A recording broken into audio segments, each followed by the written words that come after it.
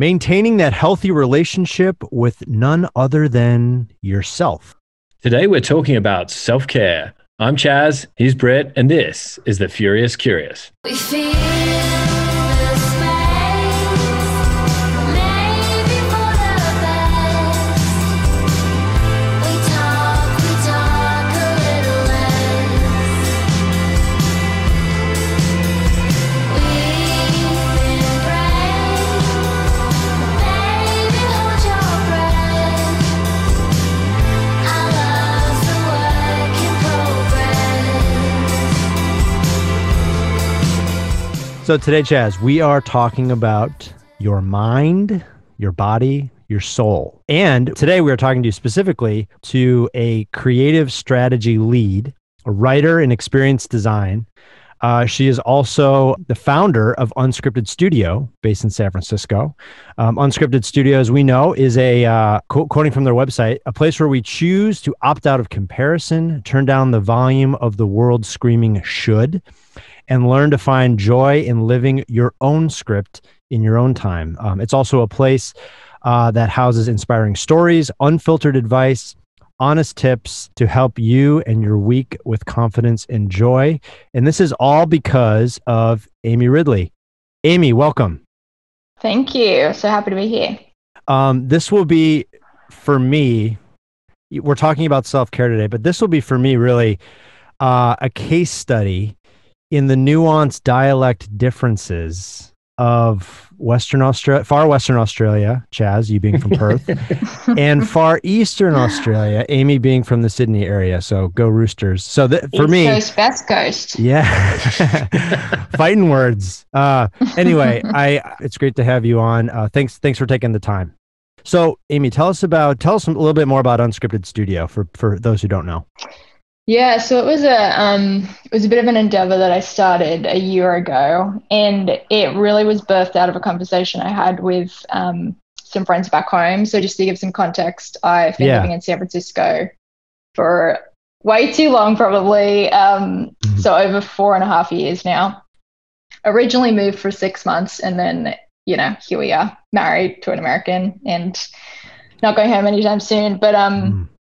But yeah, when I moved, I had a conversation with a girlfriend back home, and she, on the phone, she was just saying, "Oh, I'm so jealous of your life. Like, you get to travel, you get to do all these things." And here I was sitting on the other end of the phone looking at her life, thinking, "Oh man, she's married, she's got kids, she's bought a house, she feels settled." I got off the phone and I was thinking, like, what are we doing?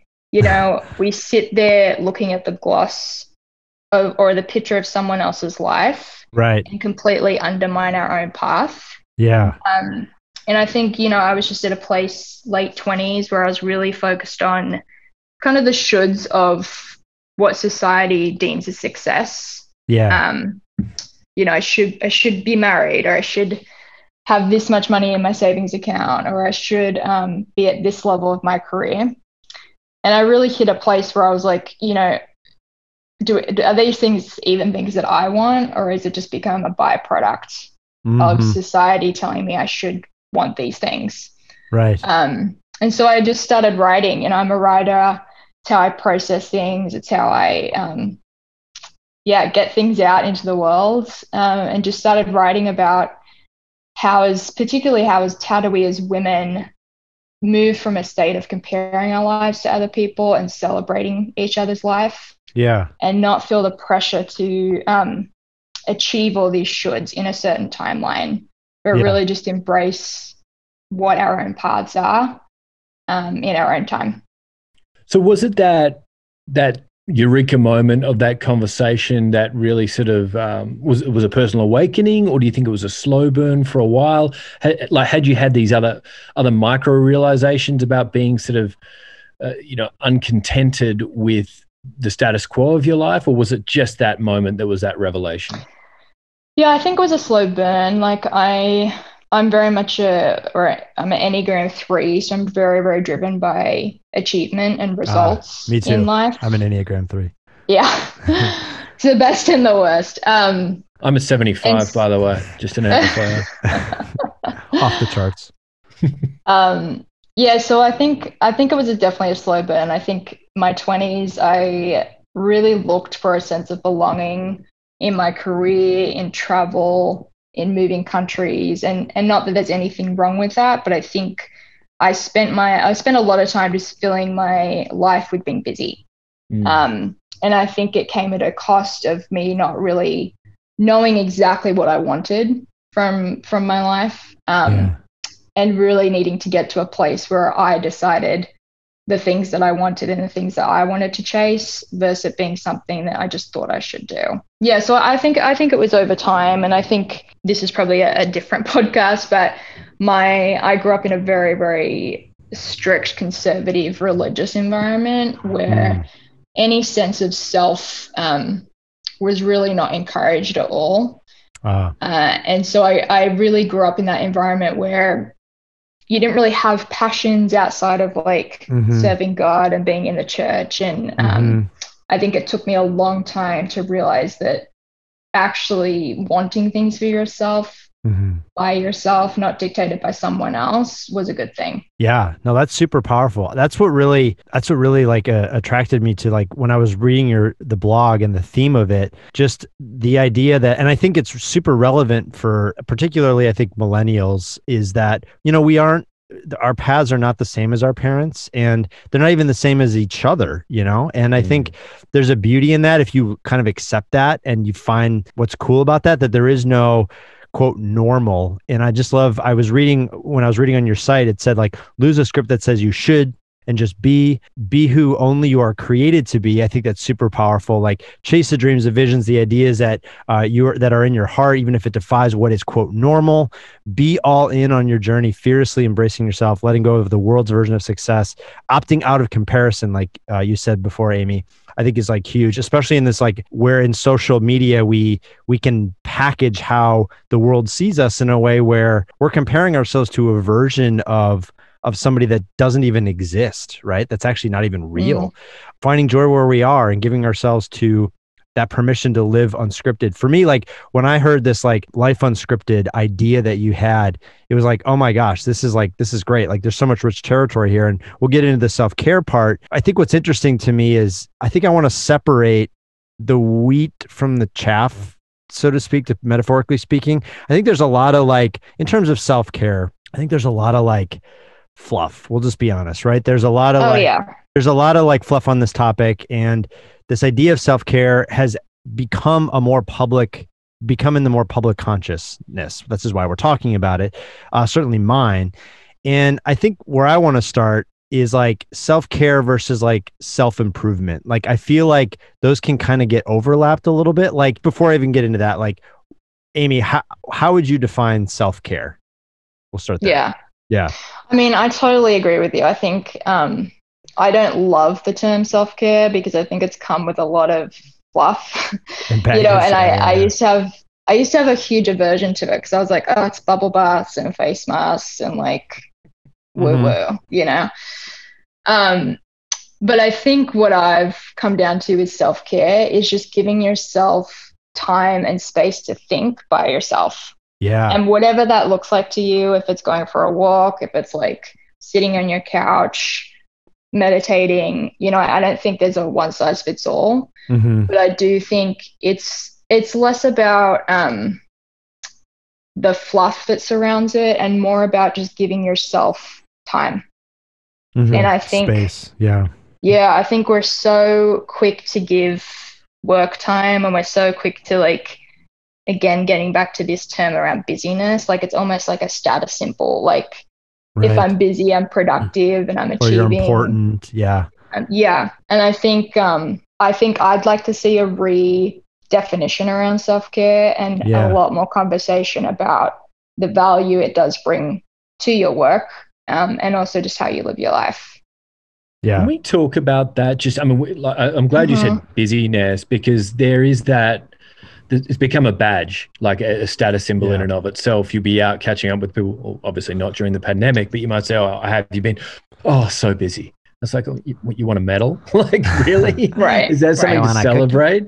I mean, do you think there is that? I guess the the celebration of busyness as a trope, do we think that's the primary roadblock to self-care, or do we feel there are others? Yeah, I think it's definitely one. I think especially millennials, we've got this sense of like a need to be doing something and just this Right. huge drive to always be getting somewhere or going to something, experiencing something. And I think really that's been the beauty of 2020 is that it forced us to slow down and forced us to spend time with ourselves. So I think busyness is certainly one thing. I also think there's a scariness to sitting by yourself. You Yeah. know, like Sure. I think it's very easy to conflate being alone with loneliness. Yeah. Mm. And I actually think it's one of like the bravest and most courageous things you can do as an individual is sit by yourself and let feelings, emotions, thoughts bubble to the surface, Mhm. not knowing what you're going to face, Mm-hmm. but giving yourself time to face it. Mm-hmm. So I think, I think there's just a hesitation to want to be alone in case of what comes up. Totally. It's almost like pretty hard to often find the time to let those feelings and emotions and I guess epiphanies, realizations about oneself bubble to the surface, especially, it's easy to sort of crap on the fact that we're always on smartphones these days, but boredom has become an endangered species. It's like there is this constant sense of titillation that we crave, that we aren't able to sit in our thoughts. We aren't able to sort of live in our emotions. Do you think that there's a greater cultural awareness around that, or do you think it's sort of continuing apace and going to be into this distracted dystopia even more so? I think there's conversation around it. I think the act of doing it is very difficult. Yeah.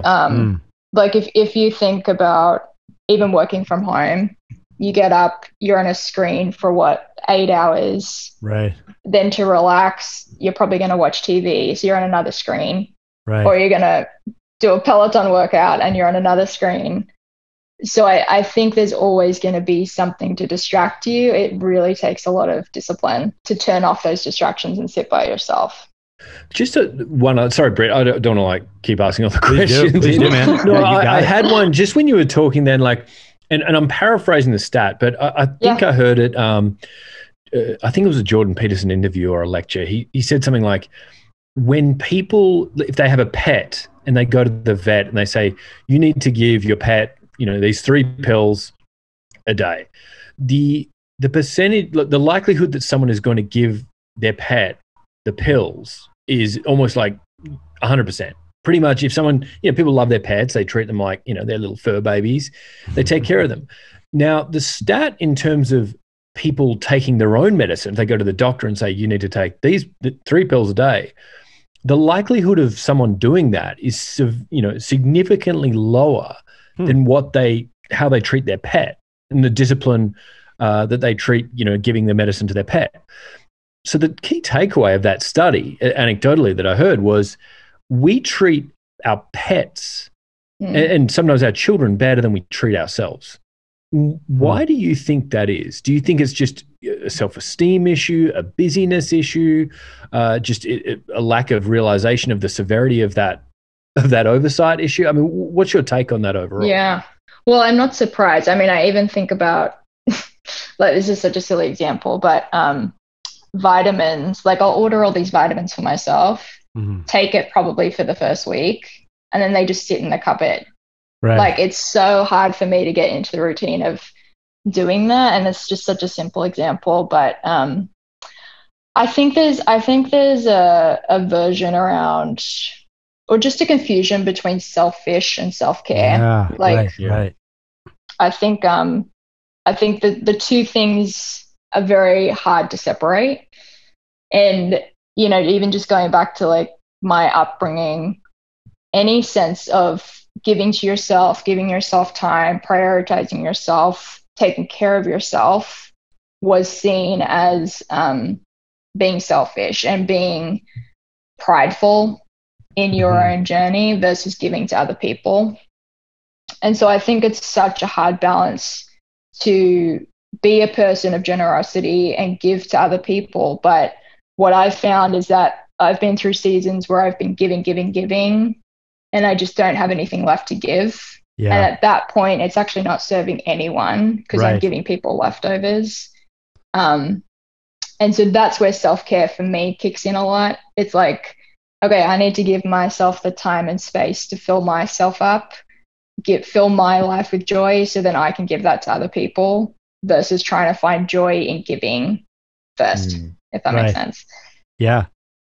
No, that's huge. I think I think pushing apart the difference between selfishness, self-care, self-improvement, I think that's like, to me, that's a big thing. Because I think for me, I think a lot of the barriers is people think it's a self-improvement task. And I was reading about this, about how, most people approach self-care as like, I'm going to make myself better. And that's not really the way to think about it. Like, I'm not going to do more push-ups. I'm not going to do more yoga. It's not doing more. Sometimes it's actually just doing less. It's almost a version of minimalism, as we've talked about in previous episodes. I just find that really interesting.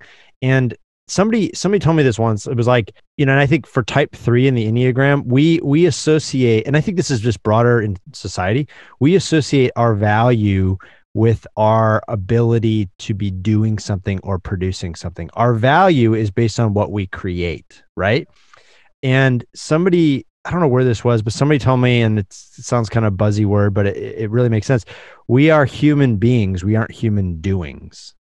And I thought for me, that was a big, huge thing. It's like, oh, I need to actually relearn how to just be, how to not be having to do something, this perpetual to-do list of things that I need to do for others or do myself, to just sit with my thoughts, to let things bubble up from my subconscious and my cerebral to think about, time to think. I think some of the people we look up to, some of the heavyweights in achieving great things, whoever they are, they took walks, they thought about stuff, they took time for themselves so they could give whatever innovations, whatever beautiful ideas or thoughts or creations for the rest of the world. And so that just ladders right to your point, Amy, about when we take care of ourselves, it equips us to be able to contribute to other people's lives. That's the way I'm understanding it. Yeah, I couldn't agree more. I think we're a society of doers, and we associate our identity and our worth by how much we do.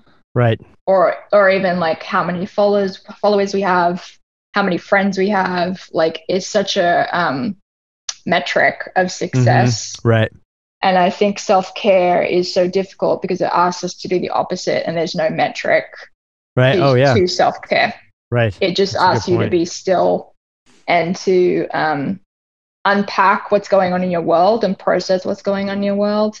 Right. But there's no direct outcome of that that you can put a metric to. Well, just on that, that's a good point. I just had a thought. Like, I was going through the blog, and I noticed there was quite a compelling article. I think it was from April of last year. 5 tips to find inner peace when the world is up shit creek. And I just want to read a couple of these or a few of these, because I think there's some pretty compelling advice. Number 1, focus your attention and energy on what you can control. I mean, I feel like this is sort of universal and timeless advice. Yeah. It's so easy to, especially if you're reading the news, you become preoccupied with all these elements in the world that you really can't have any influence over.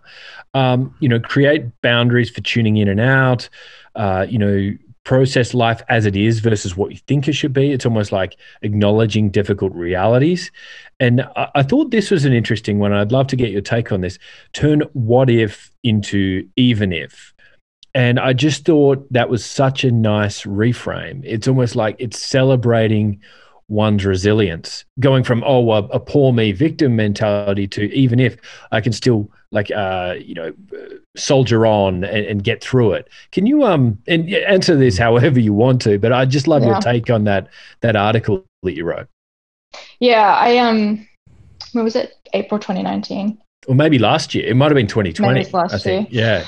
Well, the even if, so that was really coming out of, I think sometimes when we don't give ourselves space and time to think, and we're just rushing through life, we're constantly in like a reactionary mode. So we're always like, oh, what if I don't get this deadline done? Or, what if I don't get to where I want to by a certain age? Or, it can happen on a whole lot of scales. But I was really challenged to think, I'm kind of worrying about it twice, really. Like I'm worrying about it before it's happened, and I'm just creating so much anxiety for myself.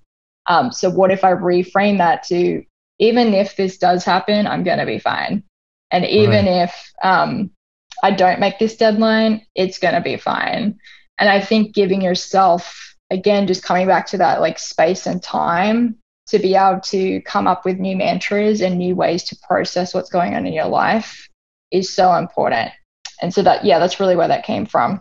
Lovely. It's really, really powerful. I love it. That's awesome. That's cool. Yeah, I was going to say that I wonder if it's just the barrier to self-care is just this fear that, we're going to not view ourselves as valuable because we're not going to be doing as much. Is that really like kind of the inner, for me, like that's the inner brain, right? It's like if I really allow myself time, is that interpreted in the world as kind of slacking off or like indulgent, right? We're going back to the selfishness thing, but like it's really hard to protect that. But I feel like as we all start to understand that more, hopefully there's a rising empathy and sympathy for, like they're taking care of themselves, like, they're resting, they're giving time for themselves. I feel like, and we talked a little bit about this, Chaz and I, on mental health when we talked with Amanda, is that like, I feel like there's a slow cultural understanding of like, like time off is a good thing. Clocking out at a certain time is a good thing. Like,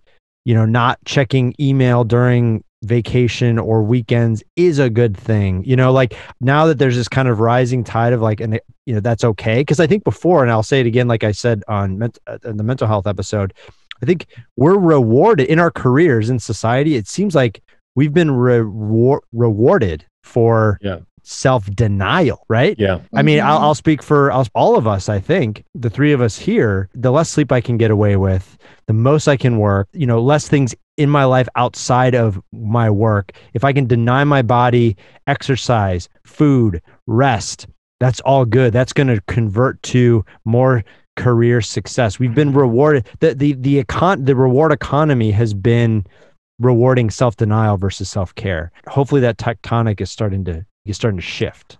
You guys have any thoughts on that? Sorry, you go. Yeah. I was just going to say, I think it is definitely shifting. Like, I think, it's interesting culturally. Like when I came to the States, I noticed a lot of my friends were a lot more open about going to therapy than I had experienced back in Australia. Really? Interesting. And I think, and I think in Australia, there's like mentality of, she'll be right, mate. Like whatever you're going through, you'll be fine. Just pick yourself up and Can I move chime on. in? Can I explain to Britt that term? That's a well-known trope. I've heard it. The sociological definition call it optimistic fatalism, where there is this sort of perpetual state of, literally, she'll be right, mate. Don't worry about the situation. It will turn out well. But it's like, sometimes it doesn't turn out well. And it's almost like you're trusting fate for the ball to bounce the right way. And Australians have that, there's a trope of being called the lucky country. And I think there is sort of perhaps a softening of that, perhaps Pollyanna worldview. The quality of life is great, but I do think, to Amy's point, not meaning to cut you off, Amy, the fact that there is this perpetual state of optimism, it's probably not optimal. sorry for that sidebar. Yeah, for sure. And I think like therapy was just not a topic of conversation amongst my family, amongst my friends back in Australia. And when I came to the US, a lot of my friends would just talk about it like they would coffee. Like it was just such a natural part of their day-to-day life and a part of their conversations. I think that was a huge awakening for me that, you really are the sum total of who you spend your time with. And if people around you value self-care and they value conversations about mental health, encouraging people to go to therapy, it becomes normal. And so I think until we as a society start to normalize these conversations and I think mental health is definitely on the rise, but like really tapping into people's need to have time and space to themselves or seek therapy, it's not going to change a lot. Yeah. I totally agree with that, and I think I've lived here for 13 years, and I even now I that still jumps out to me. Like it's not something I would bring up. With a range of my friends and acquaintances. Like it's not that I would necessarily have a problem with it. It just wouldn't occur to me. But here it's sort of much more uniform. So, it would be sort of celebrated as being, that's the optimal choice that you can make. There's one other thought I had about that in terms of, do you think that, the tall poppy syndrome, which, is an Australian trope. It's like, don't get too sort of far out over your skis. Don't get too big for your boots / britches, where this idea of taking your mental health into your own hands is sort of seen as, here it's sort of celebrated, there it would perhaps be seen as a sign of weakness. Do you think that is like an accurate statement? Like it sort of goes against the grain of the stoic, stiff upper lip, Irish / English ancestry, culturally. Do you think there is that a big difference there? Totally. Yeah, absolutely. Like when I came to the States and I heard my friends saying like, oh yeah, I've got therapy this weekend, my immediate reaction was like, oh, what's wrong? Right. What's going on in your life that's so bad that you would have to go to a therapist and pay a professional to help you? That was my state. And I think it took me a long time to like realize that, I go to therapy regularly, and it's less about having a problem and needing to fix it, but it's more just like equipping you with tools for life. Yeah. So that you can process just day-to-day things that are going on. But it's a part of prioritizing yourself and investing in yourself, which I had a hard time with, especially around like a financial commitment, right? Like you start to put money to it. Yeah. You're taking it pretty seriously. Yeah. Right. I will second that. I go to therapy every other week, and it has been great. Not for any, I think the pivot, I think, is like it's not because of any type of crisis or big quote issue that, whatever. I mean, we all have challenges mentally in varying degrees, but it is about maintaining just a healthy thought process, right? I mean, if anything, and that's applicable to anybody, right? Anybody can benefit from therapy to take self-inventory, to think through things, to kind of figure out, okay, what are the challenges that I have mentally that are maybe making me respond a certain way that I shouldn't, or think about a certain way, or feed into some distorted script about myself, whatever that is, right? And I think for me, and how this ladders into self-care, I had to learn, like, what do I actually need? Like, what do I actually got to this point where I didn't even know how to answer my own question, like about self-care. Like, what does Britain need? Like, Britain, what do you need? I don't know. Like, even having that barometer of like understanding what I even need emotionally, and how to express that to somebody or express that to myself. That was like my challenge. I'll just say that. Sure. For self-care. I mean, yeah. I mean, do you think, like, we've touched on this in a range of different pods, the pervasiveness of technology and how it has encroached on any ability for us to sort of have that independent time to think, like be with ourselves, be in our emotions. Do we feel like I remember reading a couple of years ago, I think the French government passed some legislation that outlawed or made illegal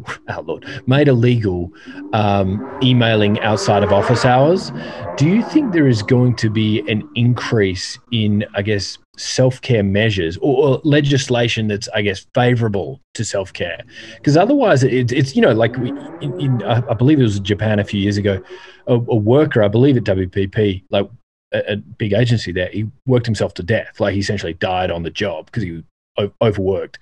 Do we think, given the fact that technology is in our life in an increasing, unending, an exponential manner, do you think there's going to be some more rules, regulations, laws that actually make self-care more achievable? I would like to say, this is the Aussie optimism. Yes, I would love to say yes to that answer, but until there's definition around it, I still think there's such a fluff associated to it.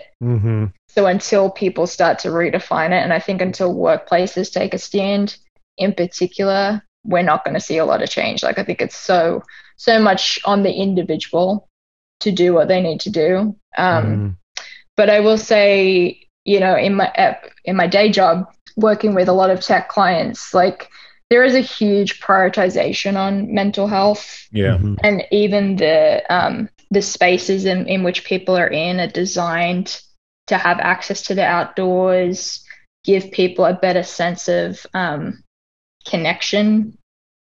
And so I do think there's measures towards improving conversations around mental health. But again, it's different to self-care. Right. And right.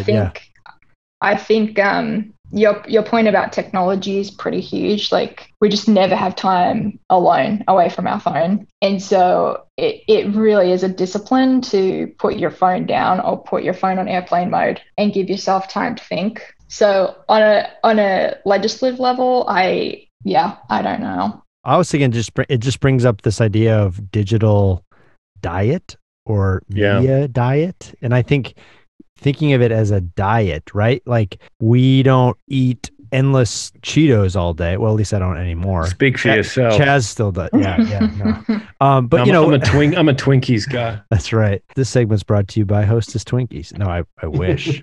Hey Twinkies, if you want to call us, we'll talk. But you got to give us Twinkies first. Anyway, no, you know, we talk about media diet or we talk about digital diet. And I think that's a really great way to think about it because we don't realize what we're putting into our minds or what we're trying to fill our days with as kind of a diet of sorts. But we think about that in ways of what we fill our bodies with.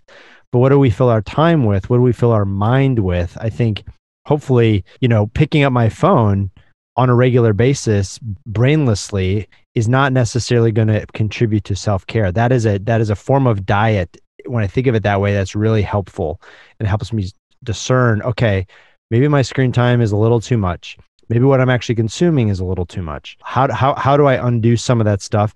And like anything else that involves good inroads and good benefits, anything that's worth doing takes a little bit of work. There's a discipline, right? To putting down our phone, to not having some screen time, etc. And I have found, I don't know if you guys have found this, but when this isn't a dig on any particular platform or any particular app or even the iPhone itself, it's a beautiful invention. It's probably the best invention of our generation.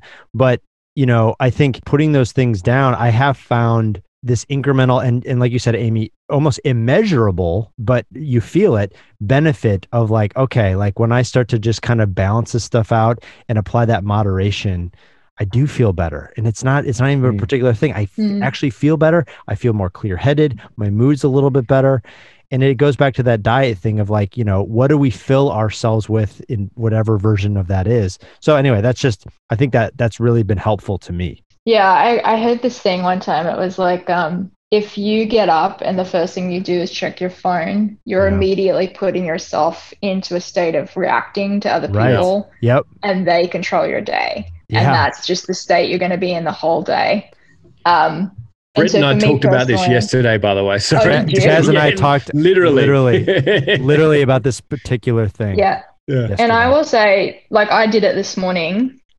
I like slept in a bit, got up, first thing, checked my email, and the whole day just felt off. And like, sure, it was, you know, on a productive level, it was probably fine, but I constantly felt like I just couldn't get ahead. Like I was always responding. And so for me, like self-care on a day-to-day basis, it's really in that morning that I get up, I try my best not to check my phone. I'll get outside, go for a walk, make breakfast, like just do the little daily things that are going to set me up for success for the rest of the day. But I tell you, the phone is like a huge trap in the morning. Can we drill down on that morning, sanctuary? Because there's a few, like Jocko Willink, he wrote a book. He's an ex-Navy SEAL commander, I believe. Discipline Equals Freedom. I saw like Mark Wahlberg. He gets up at like 3 a.m. in the morning. Like a lot of these people, and Brett, you were talking about your father. Shout out to Jimbo, about like getting up, starting out really early in the morning because there is that, I guess, certainty that you know you're not going to be bothered in that window of time. Can you imagine a future where this becomes much more mainstream than it is in service of mental health, I mean, and self-care? Yeah, I think the more we talk about it and the more people experience it and the more people are willing to challenge their own comfort zone, like I hear a lot of people when I tell them, you know, I get up early, this is what I do. Oh, I'm not a morning person, I can't do it. And there's an immediate reaction of just I can't do it because Yeah. I don't know, maybe they don't want to do it, or they don't want to become a morning person. But I think until you experience it and you really feel the benefits of it, not a lot is going to change. But you know, again, going back to that what if statement, like what if you just gave it a go? Yeah. I know. One of an old colleague of mine, he said, like we were talking about going to the gym, and like he'd never been to the gym, and I said, "Oh, why not? You know, you'll feel better." He goes, "I'm not very sporty." I just it always cracked me up. Yeah. What a cop out! It's like, yeah, you are bipedal, right? Like you are able to walk. You can walk. If you can walk, you can run. And even if you can't walk, people go to the gym, right? Precisely. Yeah. Go ahead. I think it's a good point because there's this whole stigma around like, oh, I don't want to go to the gym until I'm fit enough to go to the gym. Mm-hmm. And I think with self-care, there's a similar like, oh, I'm not good at meditating, so I don't want to do it. Right. And I think we've just got to break down the need to be perfect. Like self-care could be 5 minutes a day, just turning your phone off. Mm-hmm. It could be, you know, going for a walk around the block. Like it doesn't have to be this whole big exercise or this whole big routine shift. I think it's just the little incremental decisions to put yourself first for a moment during the day that are going to make the biggest changes. And That's over huge. time, it'll grow. That's huge. It's fascinating. That's it. You really can't get it wrong. I mean, you can't imagine a Instagram meme site when self-care goes wrong, right? Like you can't really do it wrong. You know what I mean? I just think it's a zero. I mean, you could. I mean, someone goes to a yoga class and says namaste instead of namaste. I mean, there would be some hilarity ensuing there. But you know what I mean? There's you really can't screw it up. It's only upside. Right. So I think you know we keep talking about this destigmatizing this idea, removing the idea of that self-care can be selfish. It's all gravy. Like it's all positive. And, you know, there's that book, I believe Dan Harris, he wrote, it's called 10% Happier. And he's a news reporter, and that was his journey of getting into meditation. He said, look, basically saying it wasn't life-changing for me. It was an incremental improvement, but any improvement is better than none. And I think that's the sort of the mindset that we've got to approach it with, because I think society benefits at large. Two things on that, and it's 2 books I'll recommend. One is like Well-Designed Life. I forget the author. We'll put in the notes. But this was a big thing for me is like, oh, if I don't do it perfectly, like one of the reasons, you know, we go back to what are the biggest roadblocks of self-care, right? It's like, oh, if I don't do it perfect the first time, or if I don't do it the way I've intended to do it, oh, I failed, I'm just going to quit. Versus like, oh, you know, like for example, like a 5-minute meditation. Okay, well, if I didn't do it every single day, at least I did it yesterday, and now I'll probably do it tomorrow, but I didn't do it today. A lot of the reasons why we quit is because we failed to do the perfect version. And that's why it's like anything is better, and it's incremental, like you guys are just saying, it's incremental. And the other thing is Atomic Habits talks about, another book, is like, oh, I've got it. I'm reading it right now, by the way. It's great. It's like, you know, Chaz, I even fell into this trap yesterday when we were talking about like getting in front of it in the morning before the rest of the world. So you have a little bit, you're ahead of the wave, so to speak. Yep. And I told you, I said, well, I'm not a morning person. It's just like, there's just like this, which I'm not. Like I have horrible insomnia and I feel way better when I sleep late, but that's not how the world works. It doesn't mean I have to be that way. But what I fell into is this, well, I'm not a blank, right? Oh, I don't go to the gym. I'm not athletic. Therefore, I can't. And it's like, no, I can just be somebody who just decides to get up in the morning. I don't need to, it doesn't need to be part of my identity. Or I can say, I can decide to be a morning person. And now I'm a morning person. It's like, you know, I'm not a marathoner. Well, I can still be a runner, right? I can still go for a run. I will say, Britt, on that note, like, I think there's something around like doing it for you. Like, sure, right. I think a lot of things, and I'm probably not going to articulate this. this perfectly, but there's a lot of things that we think we should do, because we just think it's like the right thing to do, or Yeah. we're doing it for someone else, or we want to look good, or the worst trap, we're going to do it for Instagram or do it to be captured on social media. And I think the art of self-care is truly doing it for yourself, and not doing it because you feel like, oh, I should do it, right? Then Right. it kind of puts too much pressure on yourself. And I think true self-care is just doing it because you need to do it, or you feel like your body needs it, or your mind needs it. Yeah. But it's truly just doing something for you Yeah. without the agenda of anyone else. Right. Yeah.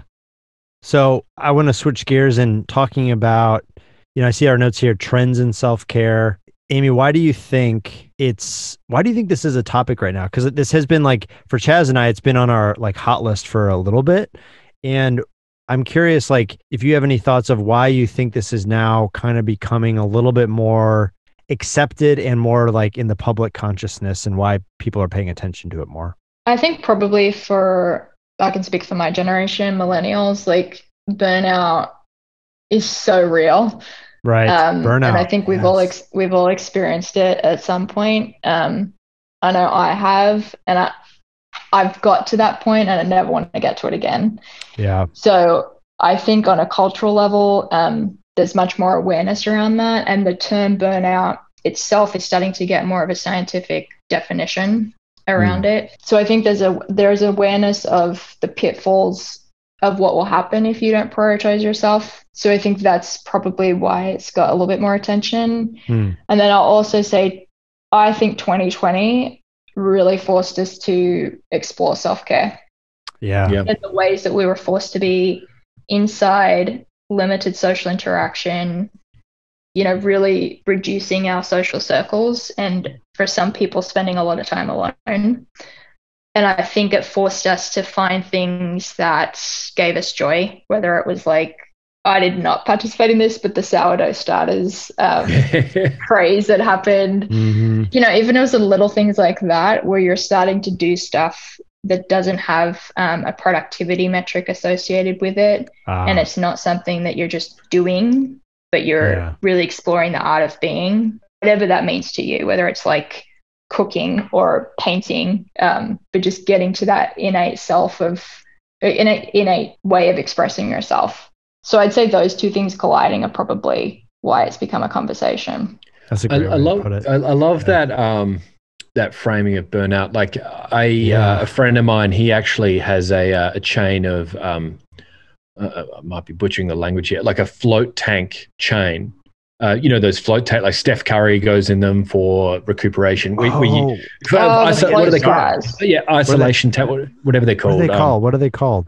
Like immersion tank, basically the cryotherapy. I think that's a bit different. That's like cold, they call it a float tank. You float in the middle in dark and pitch dark, right? It's exactly it, right? And they've got a chain of these. It's called Beyond Rest. So shout out to my friend Paul, Nick. I actually did some work with them. Yeah. But they, I said, who's the competition, right? At one point. And Nick said it's really any type of stress relief. So a lot of the time we're competing with going to the pub. Like people, they might want to unwind, on a Thursday night or Friday night, whenever. It's like some people get that from going to the pub and letting their hair down, and that's fine. But it's probably not the optimal way to, I guess, nurture and care for your mental health. It's not the release valve you need. And that was this idea of like full immersion in a float tank where you are alone in your thoughts. You're sort of like in this sort of semi state of consciousness, but also kind of asleep. So it is, that a lot of people sort of are quite effusive about the mental health benefits of doing that. Do you think, is there anything else, like we've talked about technology, is there anything else that's really competing for this idea of like being more fastidious around managing our self-care? I think there's something around like, we don't want to be seen to be doing nothing. Yeah. And self-care can sometimes be nothing. Yeah. And so I think we put the pressure on ourselves to be in a doing mindset where we're just busy and we're filling our lives with things to do. And I think it goes back to like, what do you get out of nothing? Yeah. Yeah. It's For a better well-being. Well, it's like Peter in Office Space, right? I did nothing, and it was everything I thought it could be. Yeah. I remember hearing someone say, like, this is probably 6 years ago, and they said, I'm taking a mental health day. And I was like, they may as well have said to me, I'm going to Mars. Like, I said, what? Like, what? Like, and it wasn't like I was judging them. I was just like, I've never heard of this. I've never heard anyone say that. But now it's like mainstream. Mhm. Like, I think I first heard the term, self-care. I'm like, what do you mean by that? It's so abstract. And it could be, eating Oreos on the couch. But if whatever blows your hair back and if you had a stressful week, if you had a stressful month, if it hasn't been your day, your week, your month, or even your year, I'll be there for you. And I Oh think my it's sort of, gosh, important. I got that. Sorry, Shout out to I just Friends. started leading into it. Yeah. Rembrandts. No, but the I do Rembrandts. think. I was going to say New Radicals, but I knew I got it wrong. The new I do Rembrandts, think the more that we can talk about this, I know we're sort of covering the same territory here, but the more we can create this cultural awakening, I think the better off we'll be as a society, the less stressed, the more fulfilled, and the more relaxed overall, frankly. Yeah, I agree. There's a lot of, I don't know if it's apprehension around self-care or like maybe it goes back to this conversation around perfectionism. Like if we can't be perfect at it, we don't want to do it. And I think it's a huge issue with our generation. It's just like, I even see it on social media. Like we want the instant gratification of having success Mhm. on a public platform or success in self-care, success in work. Like we're driven towards this idea of success. Yeah. But really, what is success? And I think that's a part of self-care is giving yourself time and space to define that for you versus just chasing success and this wild abstract concept that someone else decided, is worthy of chasing. Mhm. And I think the other thing I value about self-care is that it gets me into this state of like valuing the process and valuing me not being there yet as still worthy of, celebrating where I'm at. Mhm. And I think as a society, we need to be more okay with the not yet versus like focusing on where we need to get to or like success or achievement or the things that we put pride around. But self-care just asks you to sit in the mess and sit in the progress of where you are. Yeah, I think that's a great point. And I haven't read the book completely yet, Brett, but I'm in Atomic Habits, and the habits is I guess another way of saying trust the process. Like I've heard another metaphor, like water the bamboo. Like if you water the bamboo on the first day or the second day or the third day, the fifth day, it doesn't grow. But on the 21st day, it might grow 2 feet, right? And it's that process of continually watering the bamboo that reaps these sort of astronomical benefits down the track. I think in trusting the process, knowing that it's going to pay dividends long term, whether that's embracing meditation, fitness, whatever, like embracing something that's good for you and embracing it as a habit, not just a one-off thing, being prepared to not being a perfectionist about it, knowing that you're going to stumble and fall occasionally, but trusting that process of self-care, knowing it'll reap the benefits, I think is an important one that we should take away. Yeah. It's like trimming the bonsai tree. Sorry, I was right off Karate Kid here. Cobra Kai. But Cobra Kai, it's so good. Yes. Great. That's why I knew you were a good egg. That's why we got you on. We knew you were a closet Cobra Kai fan. Great. Johnny Lawrence, what a hot mess. I was going to say, what a dreamboat. He's aged pretty well. Billy Zabka. He's actually the front runner to play Steve Bannon in the Steve Bannon biopic that's coming out. No, That's I just made that up. I was gonna Sorry. gonna say, That would be But good. Sign me up for that. but I have heard, having a bonsai tree is putting these principles of patience and incrementation into practice, right? And that's kind of what you're getting at. Absolutely. Thanks, Mr. Miyagi. Sure.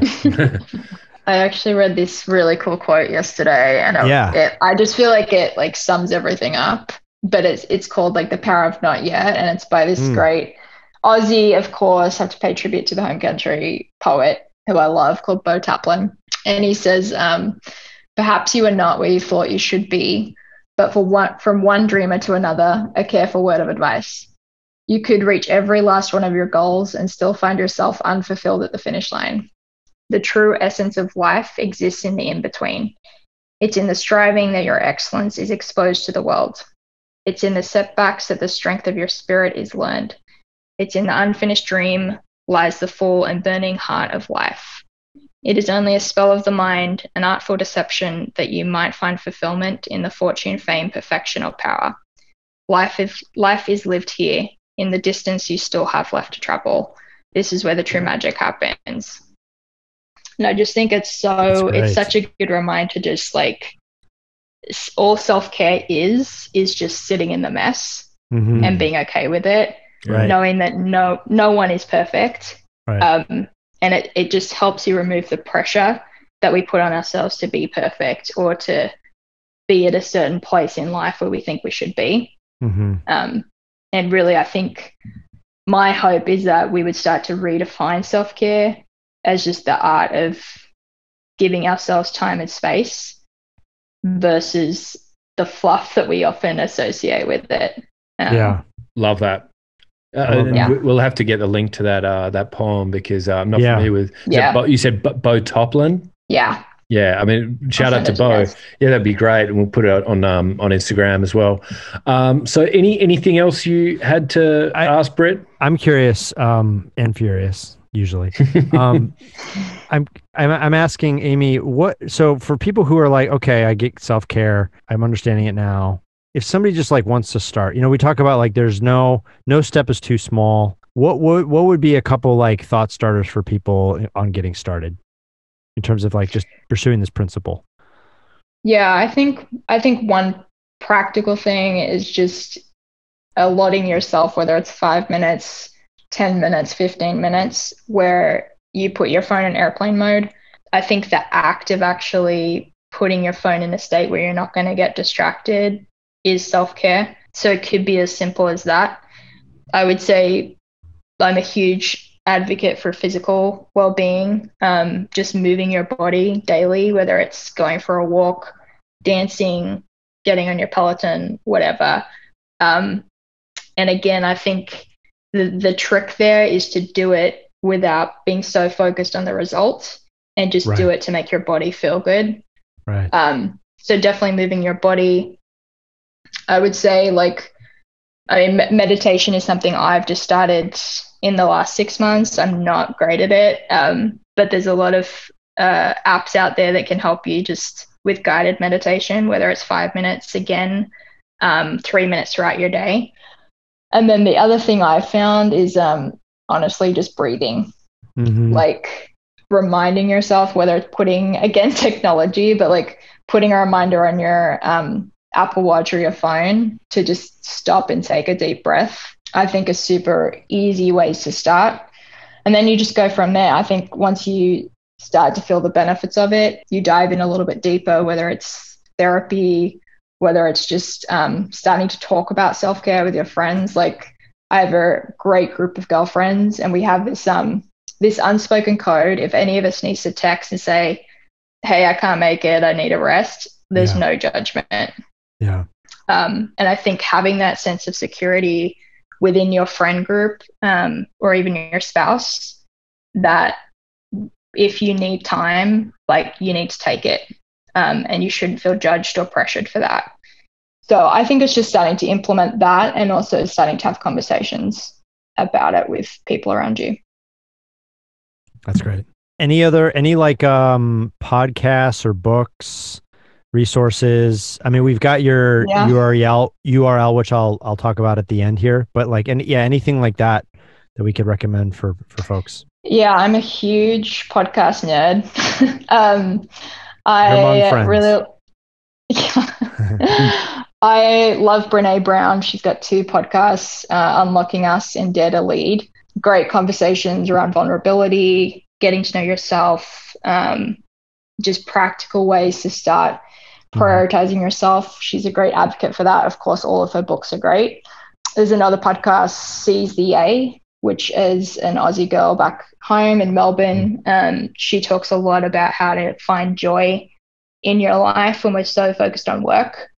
So there's another podcast I'd recommend. And then Headspace is great as an app if you need some meditation. But yeah, I think they're my top recs. That's great. Actually, Chaz and I on the list, and we don't promise to deliver this anytime soon, but we're gonna review some meditation apps. I started to do that. I use Breathe. I don't know if you've heard of that. I use Oak, which is really good. And then there's one from, and I talked about this before, from the University of Wisconsin called Healthy Minds. It's a little bit different, but I've just kind of rotated those and have found a lot of benefit to doing that. If I do that in the morning, it just sets the tone for the rest of my day. So I can affirm that for sure. As Headspace has a thing on Netflix too now, everybody, just a shout out. They've got a little series. Yeah. It's kind of his story about where he came from. And then it's essentially a Netflix version of the app. It's all animation. It's pretty interesting. I just started it. So shout out to that. Was there anything else? Anybody? Chaz?